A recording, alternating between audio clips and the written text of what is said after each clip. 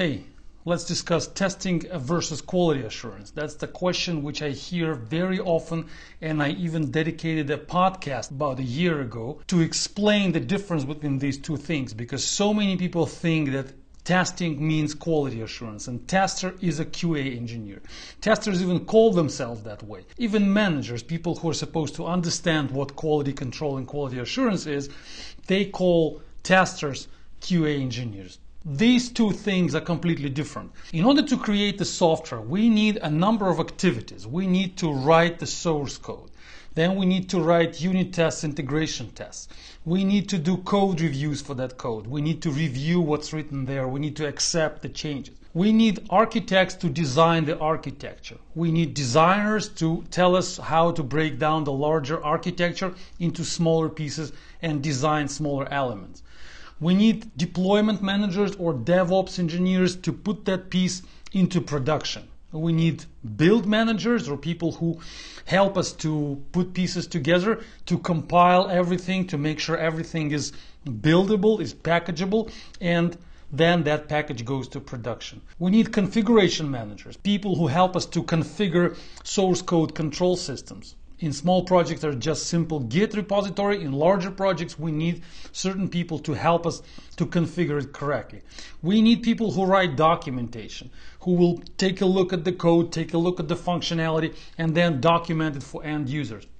And then finally, we need testers, manual testers, performance testers, stress testers, functionality testers, automation testers, different kinds of testers. And those testers produce bugs.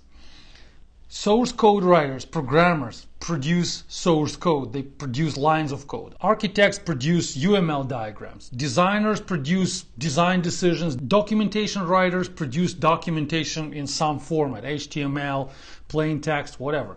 Testers produce bugs. They're different activities. They all go in parallel. We need them all in order to make the project a product, in order to make a collection of source code files actually a product deliverable to end users. All those activities together constitute a software development project.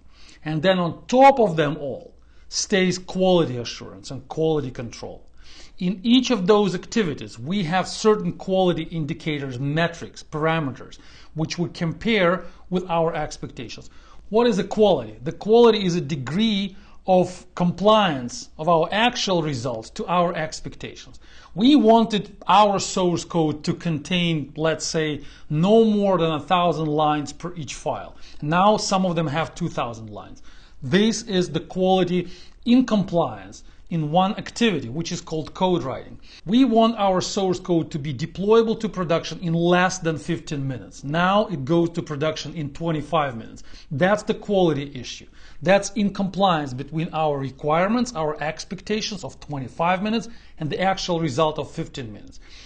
Testers, they are supposed to find 15 bugs per day in the functionality we release, but now they find only 5 bugs per day. That's the quality issue for testers. They do it or they don't do it, that's the concern of our quality control. The department which stays on top of all those activities. And that department which stays on top is concerned about quality metrics of each of the activities. So when you say that the tester is the quality assurance engineer, it means that you don't understand what quality assurance is. You or your management. Testing is finding bugs in the software, is breaking the software in an attempt to prove that it doesn't work as expected. Quality assurance is comparing quality metrics with expectations and thinking what needs to be done in order to improve the situation. How to influence each activity in order to improve the entire quality situation. So that's two different things. Don't mix them. Don't say that you are a QA engineer if you are a tester. That's two different things. And I mentioned that problem in the Code Ahead book, which I published last year. I even dedicated half of the section for that particular problem, discussing people who don't understand the difference and call themselves QA engineers. In most cases, it happens because testers and their managers want to be proud of their profession. For many reasons, testers are sort of second-class citizens in software projects. That's absolutely wrong, but in order to fix that situation, instead of fixing that right, the management just calls them QA engineers to make them more proud of themselves. That's just a silly trick. Testers are testers, QA people are QA people. Sorry for my voice today. Thanks for listening. Stay tuned. Bye-bye.